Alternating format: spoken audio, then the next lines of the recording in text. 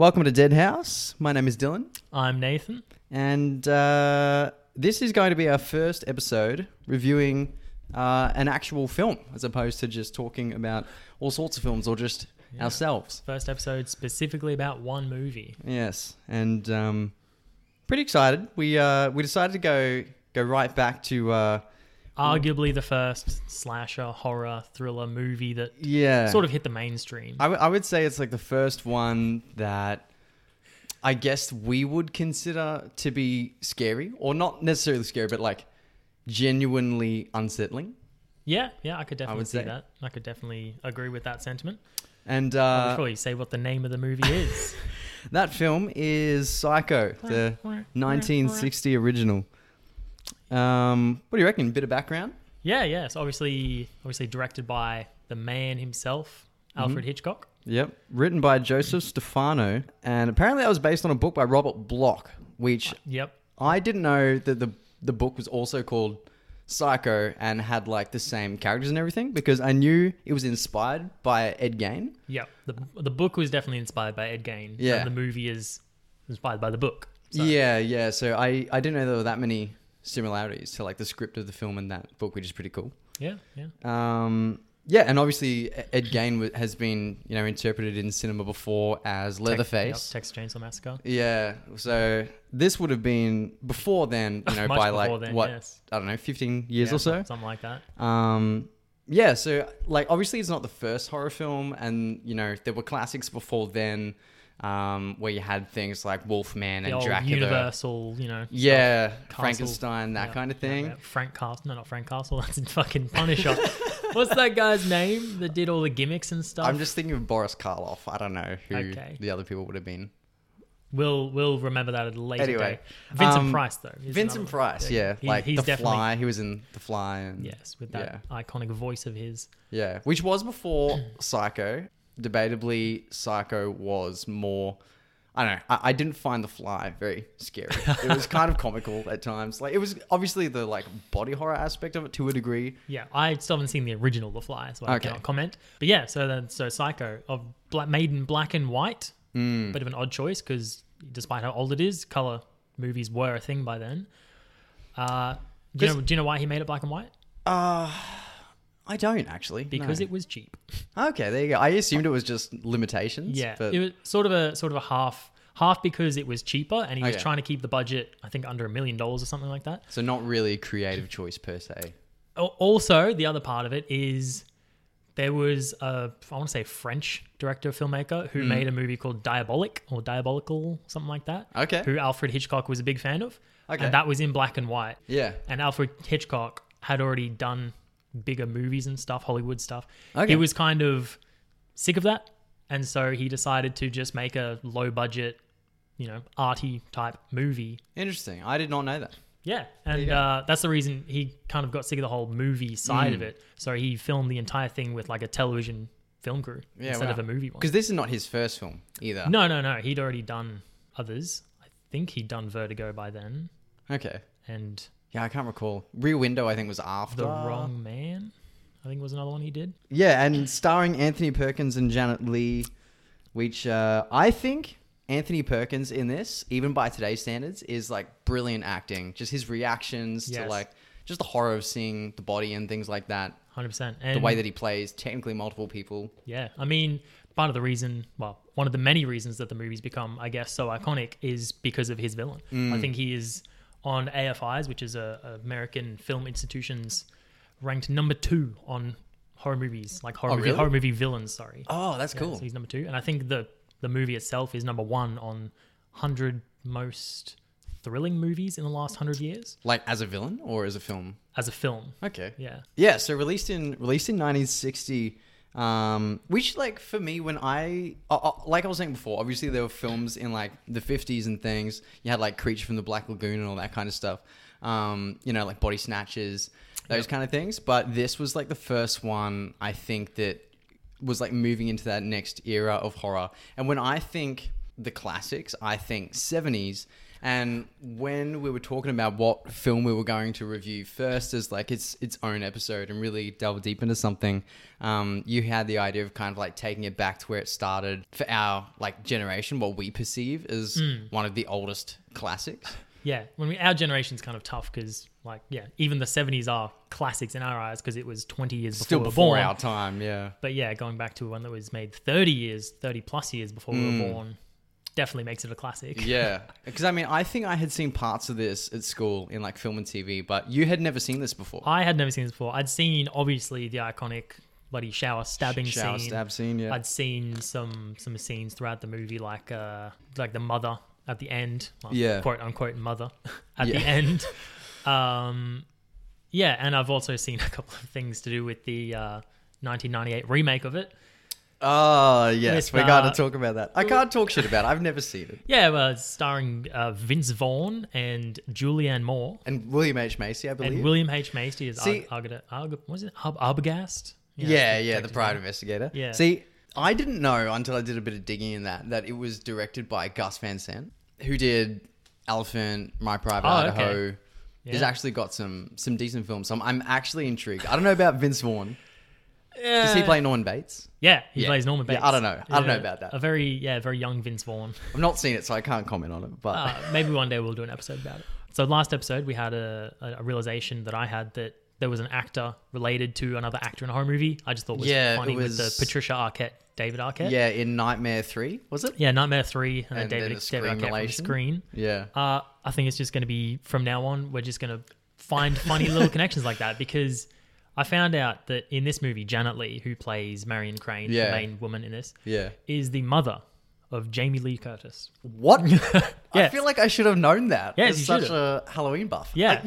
That does sound kind of familiar, actually, but I would have known that her parents were like famous actors. But yeah, I didn't know that was the connection. So that's this episode's connection of actors. That's cool. See, it's interesting because like she did better as a daughter because she never died in the saga. I think she did. She fared better. I think she died in one of the movies.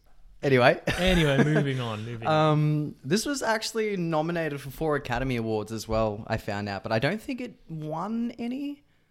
I don't know. Yeah, I think it was nominated for like Best Picture, Best Director, I think, and among others. And yeah, I don't know if it actually won any, but because I don't think this at the time was considered one of Hitchcock's best films. I think it just kind of accumulated over time to have like a more revered status. Well, it did well at the box office, but it was kind of sabotaged-ish by the studios. Like the studios, and I can't remember which studio was behind it, but they didn't like sort of wanted to do well because they thought it was abhorrent. Like they thought it was because he was making it to be a horror, disgusting slasher movie with and at the this time, woman that gets killed and. This is before The Exorcist, where you've got like heads spinning around 360 degrees. Yeah, this is back in a time where everything was goody two shoes. Not really much was out of the norm, and so the studio didn't Gone want with the Wind, saying "Frankly, my dear, I don't give a damn" was like offensive. Yeah, So they didn't want it to do well. I think they sort of gave it terrible running times at the cinemas and stuff, and I think he benefited well from that because apparently he took a deal with the studio that he wouldn't get paid his usual. I think it was like $250,000 director fee. Wow. He would back then a lot of money. He would instead get a percentage of the box office. Okay. And so the studio thinking, this is going to be a terrible movie. We, let's do it so we don't have to pay him up front. Interesting. It then goes on to be one of the most successful movies of all time, and he makes bank. Yeah, see, films like that though, like cult classics, it appeals to like arty people more when it's kind of hated and it starts this like counterculture mentality kind of thing. Like look at Pulp Fiction, like such a small budget, such a gritty film, yet it's now regarded like one of the best films of all time. Get that a lot with the movies. Yeah. What was it? Dogma. Dogma, like yeah. Yeah. Bloody Tenacious D. Movies that do cheaply made, but then find a cult following. Just love it. Yeah, and I guess like this film also, it's been referenced so much in pop culture today as well. It's been done to death. For good reason too, but even like when we were watching it, like that shower scene, I just kept thinking of The Simpsons where like Maggie hits Homer and he grabs the paint and yeah. But yeah, so that's obviously, it's become a cliche like for a reason. Like it's obviously just super memorable or shocking at the time, I suppose, to the point that it survived decades later in other iterations. Yeah, So, I mean, it's definitely weird though going back to watch it now because these days, when we're desensitized, all that it's sort pretty of stuff. tame, yeah. Yeah, it's very tame. And back onto the harper on again about the point of horror versus thriller. There's nothing supernatural in this. There's not really any. Yeah. It's just violence, It's I just suppose. violence, yeah. Unsettling. It's and, unsettling. It's just Yeah. there's a whole creepiness to everything surrounding Norman Bates when he's watching a change behind the wall and stuff. Interesting as well, like you're in the killer's shoes a lot.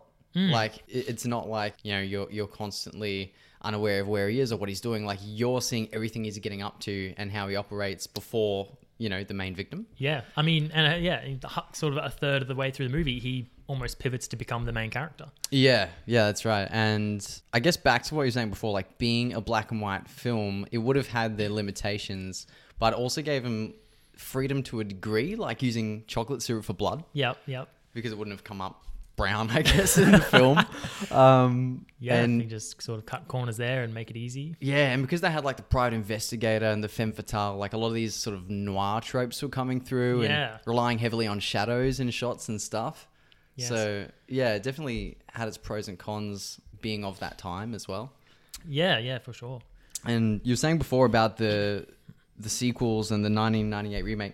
So Psycho it spawned the franchise, right? Because there were 3 sequels. There was like a TV show spin-off, like a made-for-TV movie. Okay. The 1998 remake by Gus Van Sant. And then there was the Bates Motel TV show more recently. Okay, yep. So yeah, it's obviously a surviving story. And all of that happened after his death in 1980. Hitchcock? Yeah. Oh, there you go. So he wouldn't have like intended for any of that either. Yeah, well, they can't be that good though, because I didn't know about the sequels. I only knew about the remake and the most recent TV show. Well, it's like I didn't know about the Exorcist sequels until recently, and I would have liked to have kept it that way. Every good movie is just doomed to have bad sequels. I will never watch them. I don't want it to taint my the only one I'd say first. to watch is The Exorcist 3, because it's got that borderline funny but good. Okay, it's like Children of the Corn as well. I didn't know that had so many sequels. Many.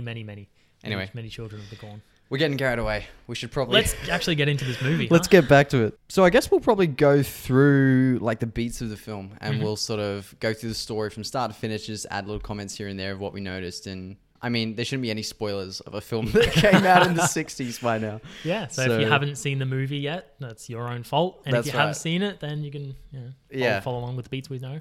Okay, so how's it start? Movie opens. Yeah, so the opening scene is you've got the main star, Marion Crane, with her partner, Sam.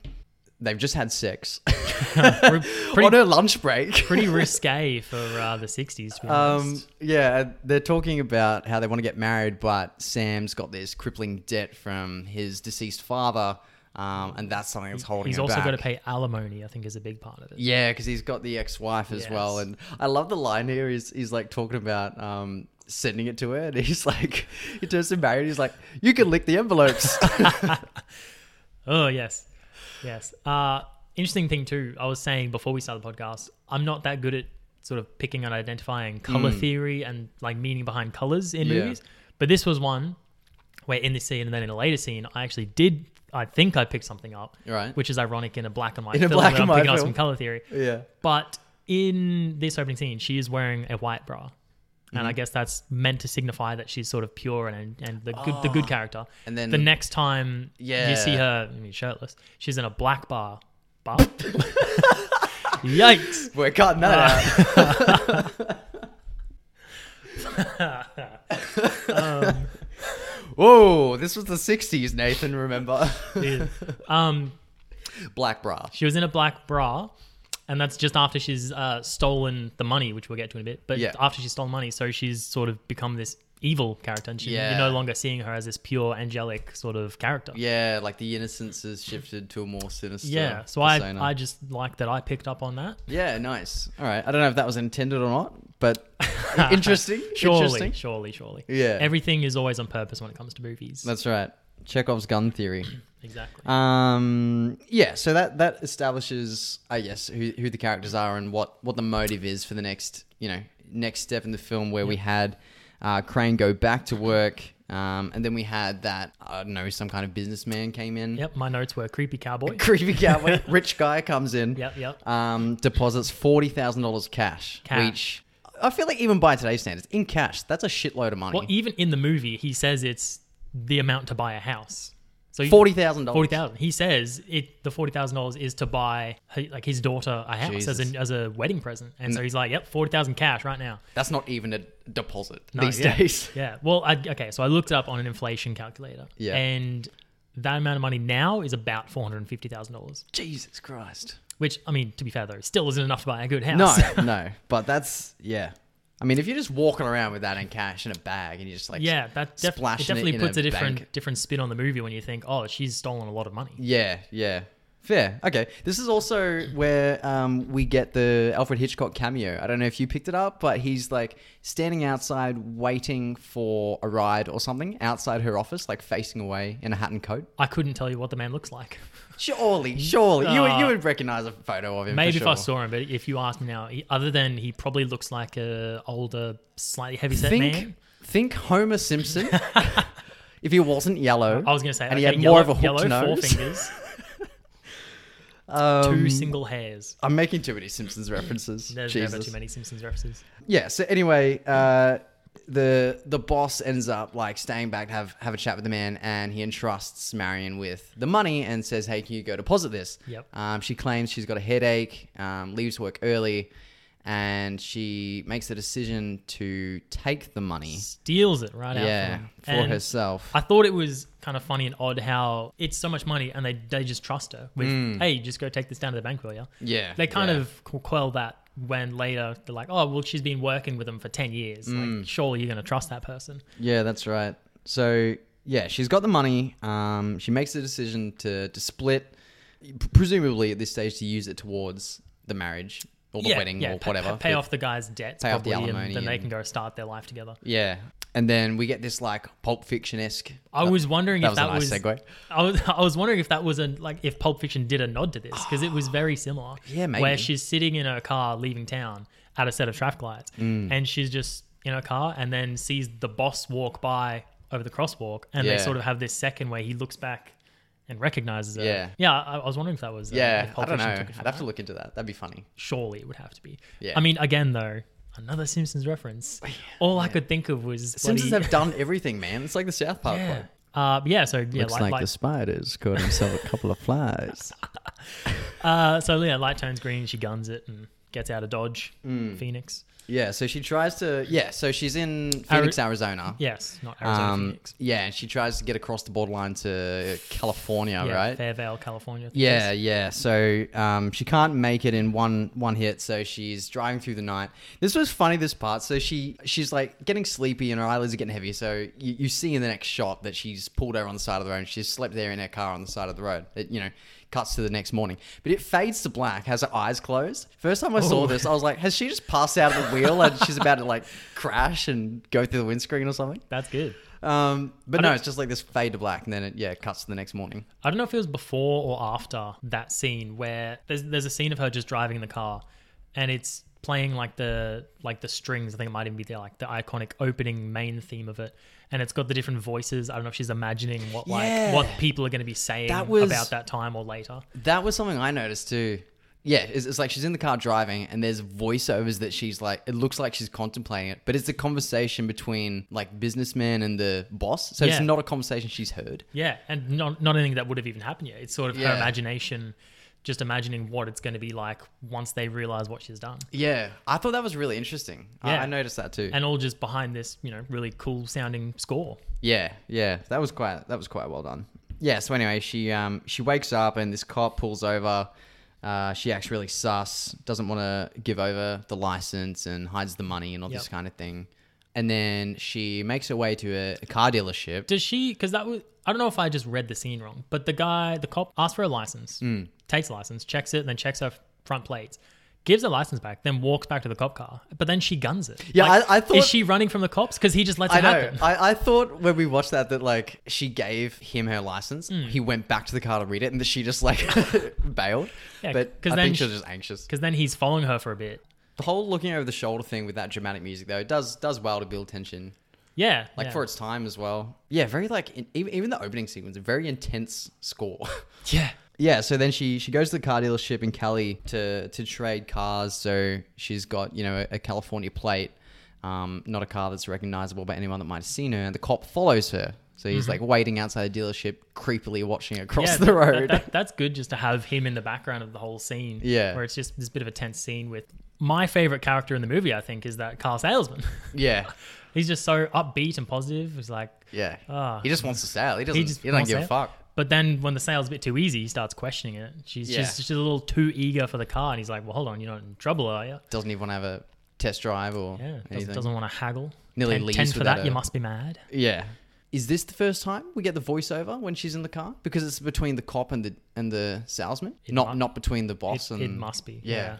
Either way, it's well done because it just shows it's like building that anxiety that she's got, that she's going to get caught, and she's like, imagining things that haven't even happened yet. Yep. So that was really cool. She's starting to feel guilty about the things that she's done. Yeah. So she's making the drive through heavy rain. You know, can't even see like a meter in front of her, so she pulls over at the first motel she stops by, which happens to be Bates Motel. Indeed.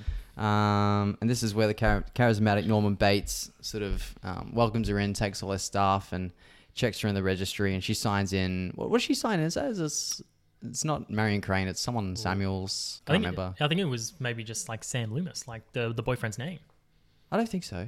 I'm not sure. I don't know. Anyway, it's not her real name. She's trying to cover her tracks. Yeah, I do like her though. His name's Sam Loomis, so that was also taken in Halloween. Yeah, Halloween they named him true. Loomis, and then Billy Loomis. Professor Loomis, Billy Loomis. Wow, everything's just recycled in horror. Man, this is Everything this is a nod to an older Everything's movie. borrowed. Yeah. Yeah, so this is where like we're introduced to Norman Bates, and he's this kind of like nervous, shy, but like, you know, bubbly, friendly enough guy. Bit of a boy next door type. Yeah. Definitely no immediate danger vibes coming from him. Immediate danger vibes. Danger vibes. No immediate danger vibes. I'm gonna put that in my Tinder profile. So he's like, "Hey, it's kind of lonely around here. Would you mind, joining me for dinner?" Mm-hmm. And what's that dinner? Sandwiches and milk. I can't think of anything better. That's an interesting. What do you think was on those sandwiches? Pickles and cheese. I was wondering that when they showed the shot of her eating it. It looked like just a slice of cheese, a thick slice of cheese. Maybe that's all it was. With milk though, like double dairy. So she's having milk and sandwiches with Norman Bates in his parlor, sort of behind the office. Yeah, and it's this is where his persona starts to change, where he's like probing and trying to like force a conversation that Norman Bates wants to have, but then we find out that in the house overlooking the motel, his mother's there, and she doesn't necessarily like him speaking to young women, things like that. And that's where he starts to a bit of that anger and frustration starts to come through. It's a bit kind of cool too, seeing he's a kind of manipulative. Like he starts to initiate a conversation, and then he starts making comments of like, I don't like my mother type stuff. It's awful. It's horrible living. Yeah. And then when she starts to agree with him, he gets all defensive, like, whoa, what are you doing? This is my mother you're talking about. A mother is a boy's best friend type stuff. Interesting. Yeah, that's right. And this is really well done. This is probably my favorite moment, I think, in the film, because he's in this room where he confesses that he's a taxidermist. And there's like these stuffed animals, like they're all birds, right? They are all birds. I think he says because other beasts are too unclean or dirty, something like that. Yeah, so that's your first red flag. If your last name is Crane. I made that point when we watched it. I was like, I wonder if that was an intended pun. Yeah, so like there's this like stuffed raven, stuffed owl and things. And the shot of him speaking, you're kind of like looking up at him. So like he's in power, and then you've got these like birds of prey kind of like in the background, which was kind of, like a hint of what's to come, or like an insight into his true personality, I suppose. Yeah, so then they have the conversation.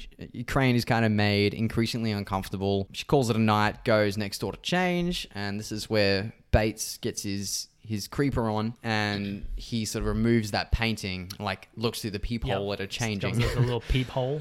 And this is, where we start to see him kind of being a bit more kind of calculated and very like assured of his actions. Not such the innocent man. He's probably done this before. Yeah. He's got a peephole. Yeah, that's quite unnerving, I suppose, where it's like at first, because we don't know anything about Norman Bates, right? Like we don't know anything about the mother or literally nothing. the deaths or anything. So at this stage, it's just like this lovely, nervous guy. You know, no one comes by this old highway anymore. There's this pretty young lady that stops by in the middle of the night, and all of a sudden he's watching through a peephole. So it takes a bit of a dark turn. Yep.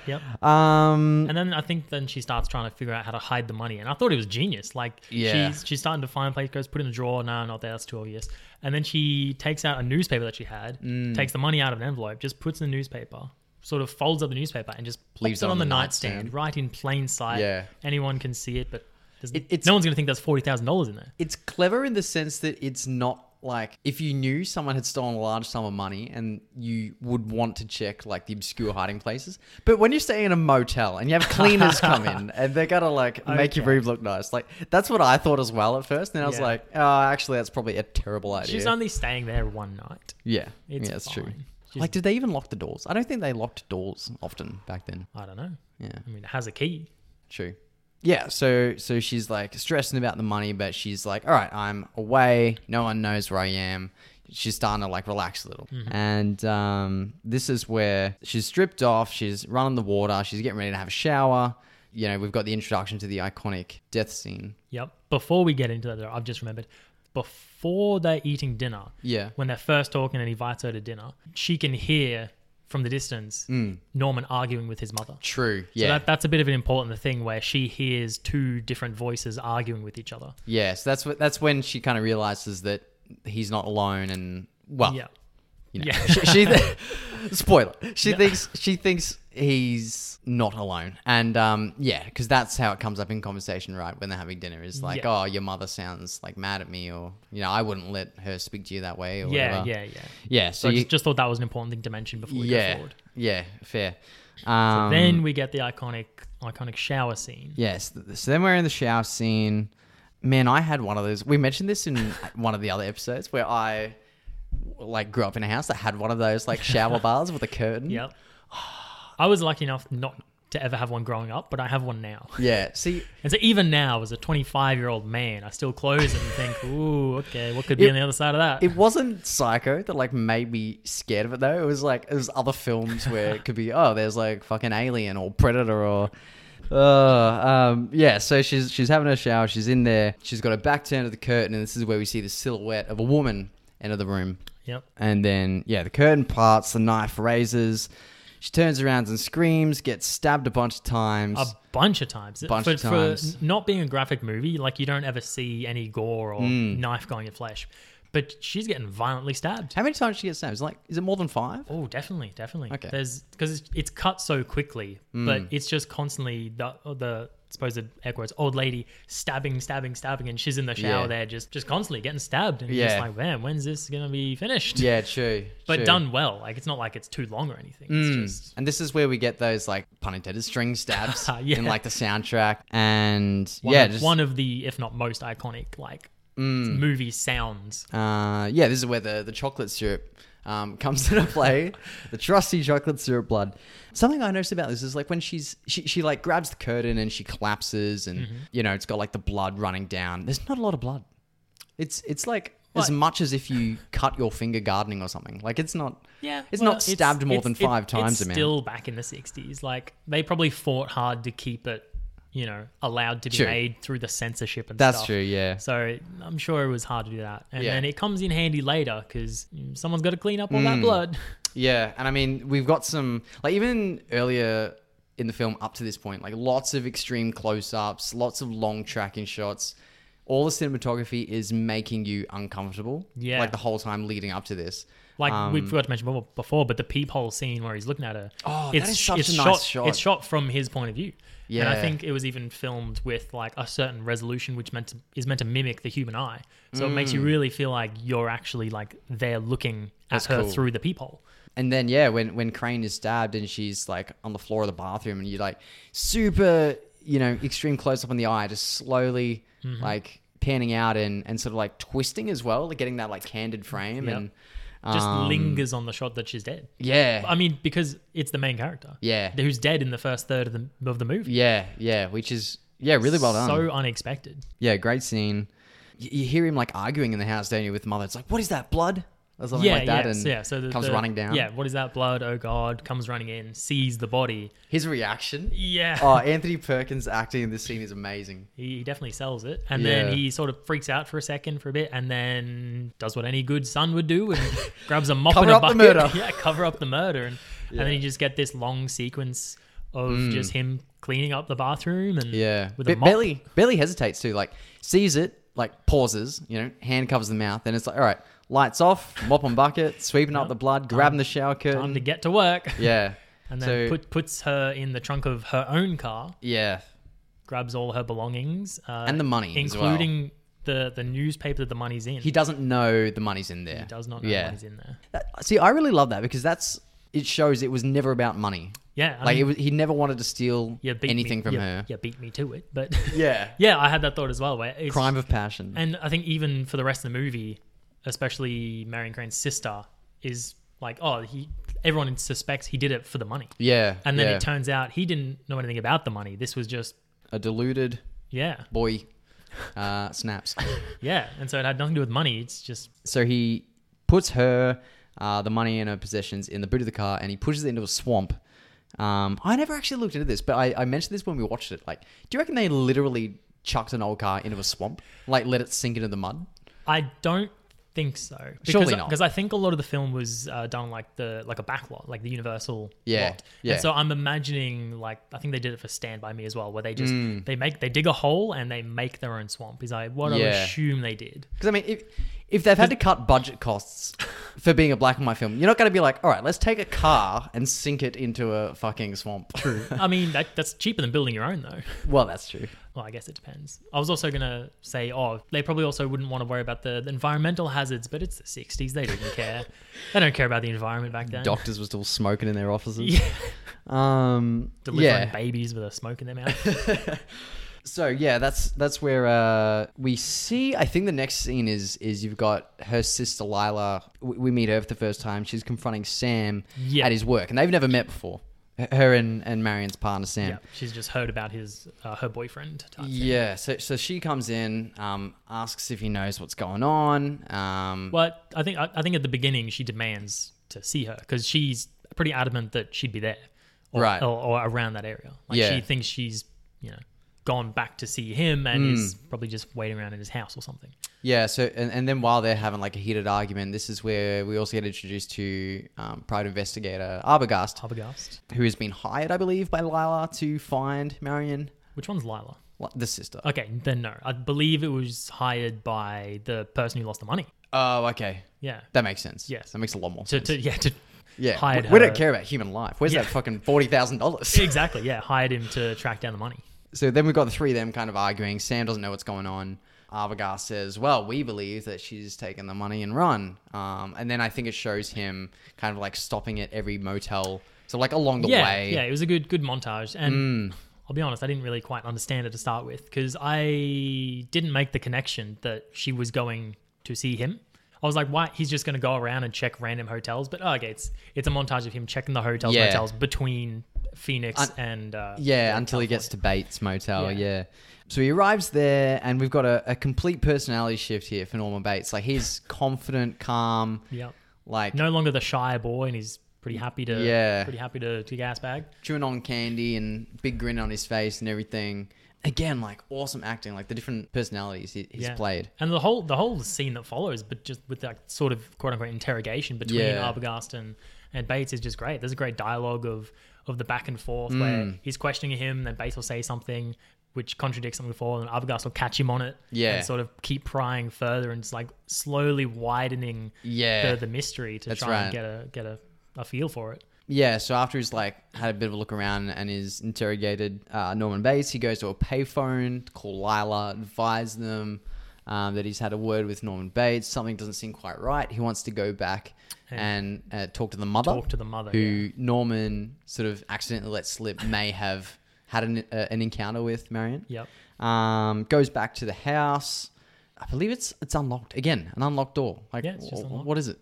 did America just not have guns everywhere at this point? Like, everyone was nicer back then. yeah, this was like, this was funny. So he's like, he goes in, looks around, goes up the stairs, and I think he just gets to the top of the stairs, right? And that's when Mother comes flying out with the knife wielded and bloody stabs him a bunch of times, and he falls down the stairs somehow upright, but you can hear the feet like kicking on the stairs as he goes down. It's a funny looking, but I very much like it shot. I think they did it with like back projection, where they just project it up on the back and he's quote unquote falling backwards. He just falls down like 10 meters without actually falling down.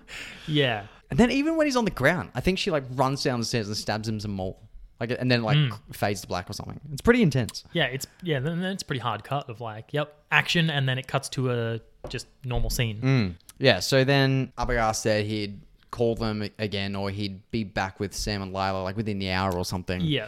And it's been longer than that, and they haven't heard from him, so that's when they go to the sheriff. The local sheriff? Yeah, they just turn up at the sheriff's like, at his house. The deputy sheriff's house. Yeah. And then, like, I don't know what time it's meant to be, but obviously they're in their pajamas, getting ready to either go to bed or have been woken up in bed. Yeah, and this is a really cool scene too, because this is where we learn a lot more about Norman as well. Because like at this stage, all we know is that he is disturbed and he's got an unhealthy, dysfunctional relationship with his mother. His controlling, manipulative mother. I don't know what word just escaped my lips. Mother. Yeah. Manipulative mother. Yes, mother. Mother. Anyway, getting sidetracked.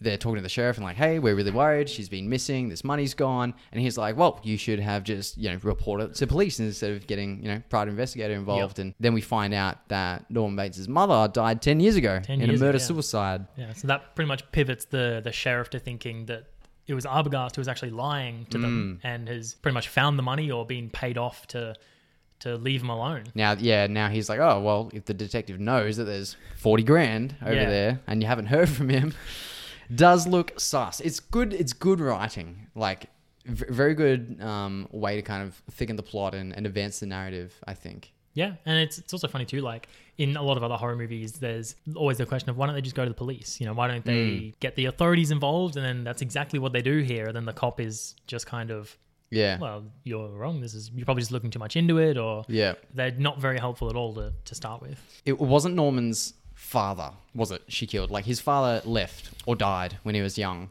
Yeah. And it was like his mother's new partner, her lover. Yeah, because I believe it was the mother raised Norman as a single mother for a while, and then took her lover, and then he got jealous. Norman kind of got jealous. Yeah. But you don't know that yet, obviously. No, this comes out later. Yes. And then I think the next scene when Bates like finds the mother and is telling her, we've got to go down to the cellar. And he's like carrying her body down? Yeah, because they don't show up at the motel yet. It must be later. So, so he goes to talk to his mother. Yeah. And pretty much you don't see them. It's outside of the room. But he's arguing with his mother. Arguing in the two voices. Yeah. Yeah. Yeah. So this is where it gets like things get really heated because Sam and Lila check into the motel as a married couple. Air quote. Sam is like checking them in the motel, and like Norman's real sloppy. Like he's forgetting like the formal practices. I don't know if he's forgetting. I think maybe he's putting it on. Yeah. Like he maybe because Arbogast has already been there, so he's probably thinking that other people are going to come look. So he doesn't want to show them the register. Yeah. It's like, oh, can we sign at the register? And he's like, no, you don't need to sign at the register. It's fine. Don't worry about that. Yeah. So it's like he's doing all these things so they wouldn't see any kind of evidence that Marion was there. Or even like sort of future-proofing himself so that if something were to go bad and he has to do it again to these people, then there's no evidence of them being there. Yeah, and that's when we get the line, my boss is paying for this trip, but it's 90% business. Glances over at his partner's sister. Real subtle. So good. I mean, it sells that they're like on business. Yeah. It's believable. Yeah, and this is really well done. So like they check in, they look around. After they've settled in, they decide they're going to try and scope the place out and keep him distracted. So Sam goes in, finds Bates and strikes up a conversation with him. At first, it's just like small talk to keep him occupied. So Lila can go into the house where he saw the outline of the woman, which he now finds was not Norman's mother, as she is dead and buried and has been for a decade. Yes. In this conversation, they sort of show Sam and Norman talking while Lila's like snooping around, and it's like getting increasingly heated, like to the point where he's interrogating Norman, like blatantly addressing the disappearance of Marion. Starts out as, Sam being, oh yeah, I've been doing all the talking. Maybe, you must get lonely. You must get lonely, trying to get him to talk. Maybe, loose some bit of information. To just straight up, is she back there? Yeah, and then starts interrogating the man. And then I think that's when then Norman realizes, oh, wait, where's that woman you were with? And then clocks him over the head with something. Was it like an ashtray or a vase or something? I don't know, just whatever was in reach, I guess. Just brushes his head with it and is like collapsed on the floor. Yeah. And then Lila's up snooping around in the house and finds the mother's room, which looks like it's been lived in. Yeah. It's got her clothes and... It's also immaculate as well. Like you can see it's looked after. Definitely clean. And then just a weird super indent on the mattress. Yeah, that was like memory foam. Yeah. That was weird. Strange. Well, maybe that's just as like someone's been sleeping there. Yeah. That's probably what that was meant to be show. Yeah. And then she also finds Bates's room after that. And I think there's like toys and stuff. Yeah, it's like a 10-year-old boy lived in it and hasn't changed. I don't know. Just goes to show that Norman's a bit of a weirdo. Yes. Hasn't grown out of that like childlike mentality. Yeah. Or perhaps that he hasn't even been sleeping in there. Or he's got a son. Oh, Psycho 5 in cinemas. It's just called Psychos. Or he's got a sister and it's called Psychosis. That is good. I like that. Let's make that happen. Just came up with that. We're getting distracted. Back to the story. So Lila finds the rooms and then she goes down to the cellar. Well, she goes to leave, I think, and then hears Norman coming in. So she hides under the stairs. Yeah, true. Which then she discovers the cellar. Yeah. And so while Norman rushes upstairs to his mother's room, she sneaks into the cellar. Yeah, and that's where she finds like who she thinks is Norman's mother. Sitting in a chair facing the wall. Yeah. Spins it around and it's like an embalmed corpse with the eyes missing. Yeah, pretty good looking. Like a mummy. Yeah, essentially. Yeah, just a emaciated corpse. Yeah. And then it's kind of... Which, I mean, to be fair, if you were watching this for the first time in 1960, that would be shocking. Because everything you've seen up to this point is that she's alive. I mean, apart from the... sheriff saying she died. Yeah. But plants enough seeds that you think maybe the mother didn't die. Maybe someone else was buried and the mother is still alive because you've heard her speak and you've seen her. It definitely does allow for doubt because when he states that, he's like, well, if that was Norman's mother who you saw, who's buried in the cemetery? So they seed that plant in you. And so when you see the dead body under the house... Seed that plant? Seed that thought is what I was going for. So then when you see the dead body under the house, then it's like, oh, well, then what the hell is happening? Yeah. Which is then when a Norman Bates busts into the room dressed up as his mother, getting ready to stab him. Her. It's genuinely terrifying when he bursts into the room with like a kitchen knife like high above his head. Like, it's scary because like you're cornered in the cellar with this crazy guy with a dressed up as his mother with a wig. Yeah. And then when Sam comes into the room, he's obviously regained consciousness. Yep. God, we're dyslexic and like can't speak today. So Sam comes in, saves the day, stops it, and then it just kind of fades, I think. That physical struggle is quite comical. I know it's old and like they wouldn't have actually had proper choreography where they could have fight scenes and all the combat is like hella staged, but it's hard to watch and not laugh. Yeah, when he's getting it looks grappled to the floor. Looks very fake. His mouth is agape and there's just silence, like scuffling of shoes. There's no scream. Anyway, so he gets apprehended by Sam. Next shot is in the police station. Yeah, and the whole next sort of scene to follow it's odd because we just went from a pretty climactic, mother's dead, Norman Bates bursts in, there's a struggle, and then the next 5 minutes of the movie is just shot in this one room. Like a crossfade transition and everyone's just everyone's comfortable and seated. And then there's a monologue. It goes for, I think, a little bit too long. Yeah, because we don't know who that guy is, right? It's just a psychiatrist. Yeah, we haven't met him. I think they just say he's a psychiatrist. Yeah. And then, so he goes, he's just been talking to Norman and he comes in and says, yep, the mother has told me everything. Yeah. And that's when we find out, well, we learn officially that it's like dissociative identity disorder or something like that. And assumed the role of his mother. Yeah. After the sheriff is like, oh, he's a transvestite. It's like, well, no, he's not a transvestite. Doesn't do it for sexual he doesn't do it for sexual satisfaction. He has been living, doesn't really say how long, but maybe like the last 10 years as both identities. As like a coping mechanism for the death of his mother, yeah. And then, so I think he even says that it starts out as he just doesn't sort of believe that his mother's dead. And then he just acts as if his mother is still alive.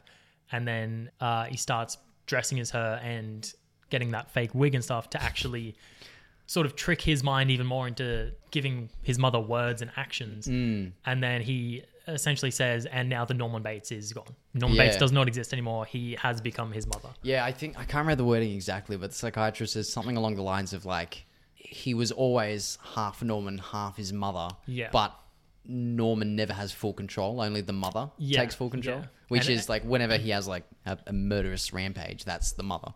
The mother comes out. Yeah, when a sexual impulse arises, that's when the mother's like, nope. That will be tiring. He must be like Spider-Man, but instead of a spider suit, he just walks around all day with a wig and an old dress and it's like, whoop, mother's coming in. Better find a changing room. Oh, God. And then they ask, well, what about the money? Where's the money?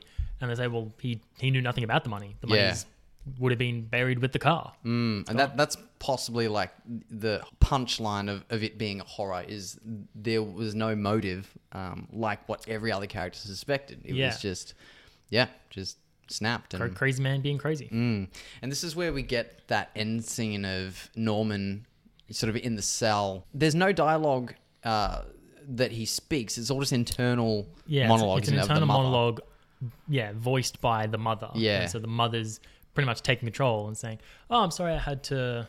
I'm sorry I had to condemn my son, but they would never believe it was me. Look at that poor old lady. She could never even hurt a fly." Yeah, something like that, and like sort of makes out that they've gotten away with it, kind of thing. Yeah. So like in his brain, there's definitely still two people when there's clearly just Norman. Yeah.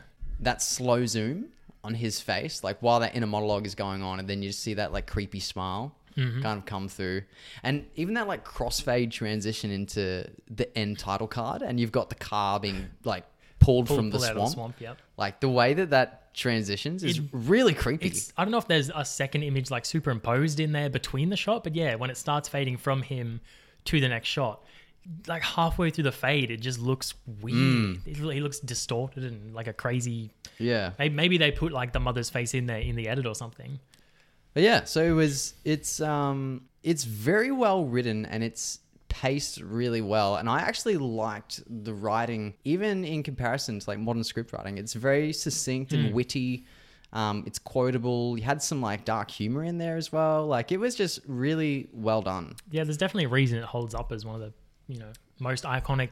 I mean, movies in general, but horror movies of the past 100 years. Yeah. Going into it, having never seen it, it's always strange when you see a movie that has such a big reputation. Yeah. Because you go in thinking, oh, well, surely it can't be as good as people say. Like talked up. Yeah, but if you kind of ignore that and go into it, it's definitely a good movie. I thoroughly enjoyed it. When you're watching these older films as well, you've got to try and remember that, like, put yourself in the position of someone seeing this for the first time. Yeah. Like, not necessarily that film for the first time, but anything that's been done that way. Yeah.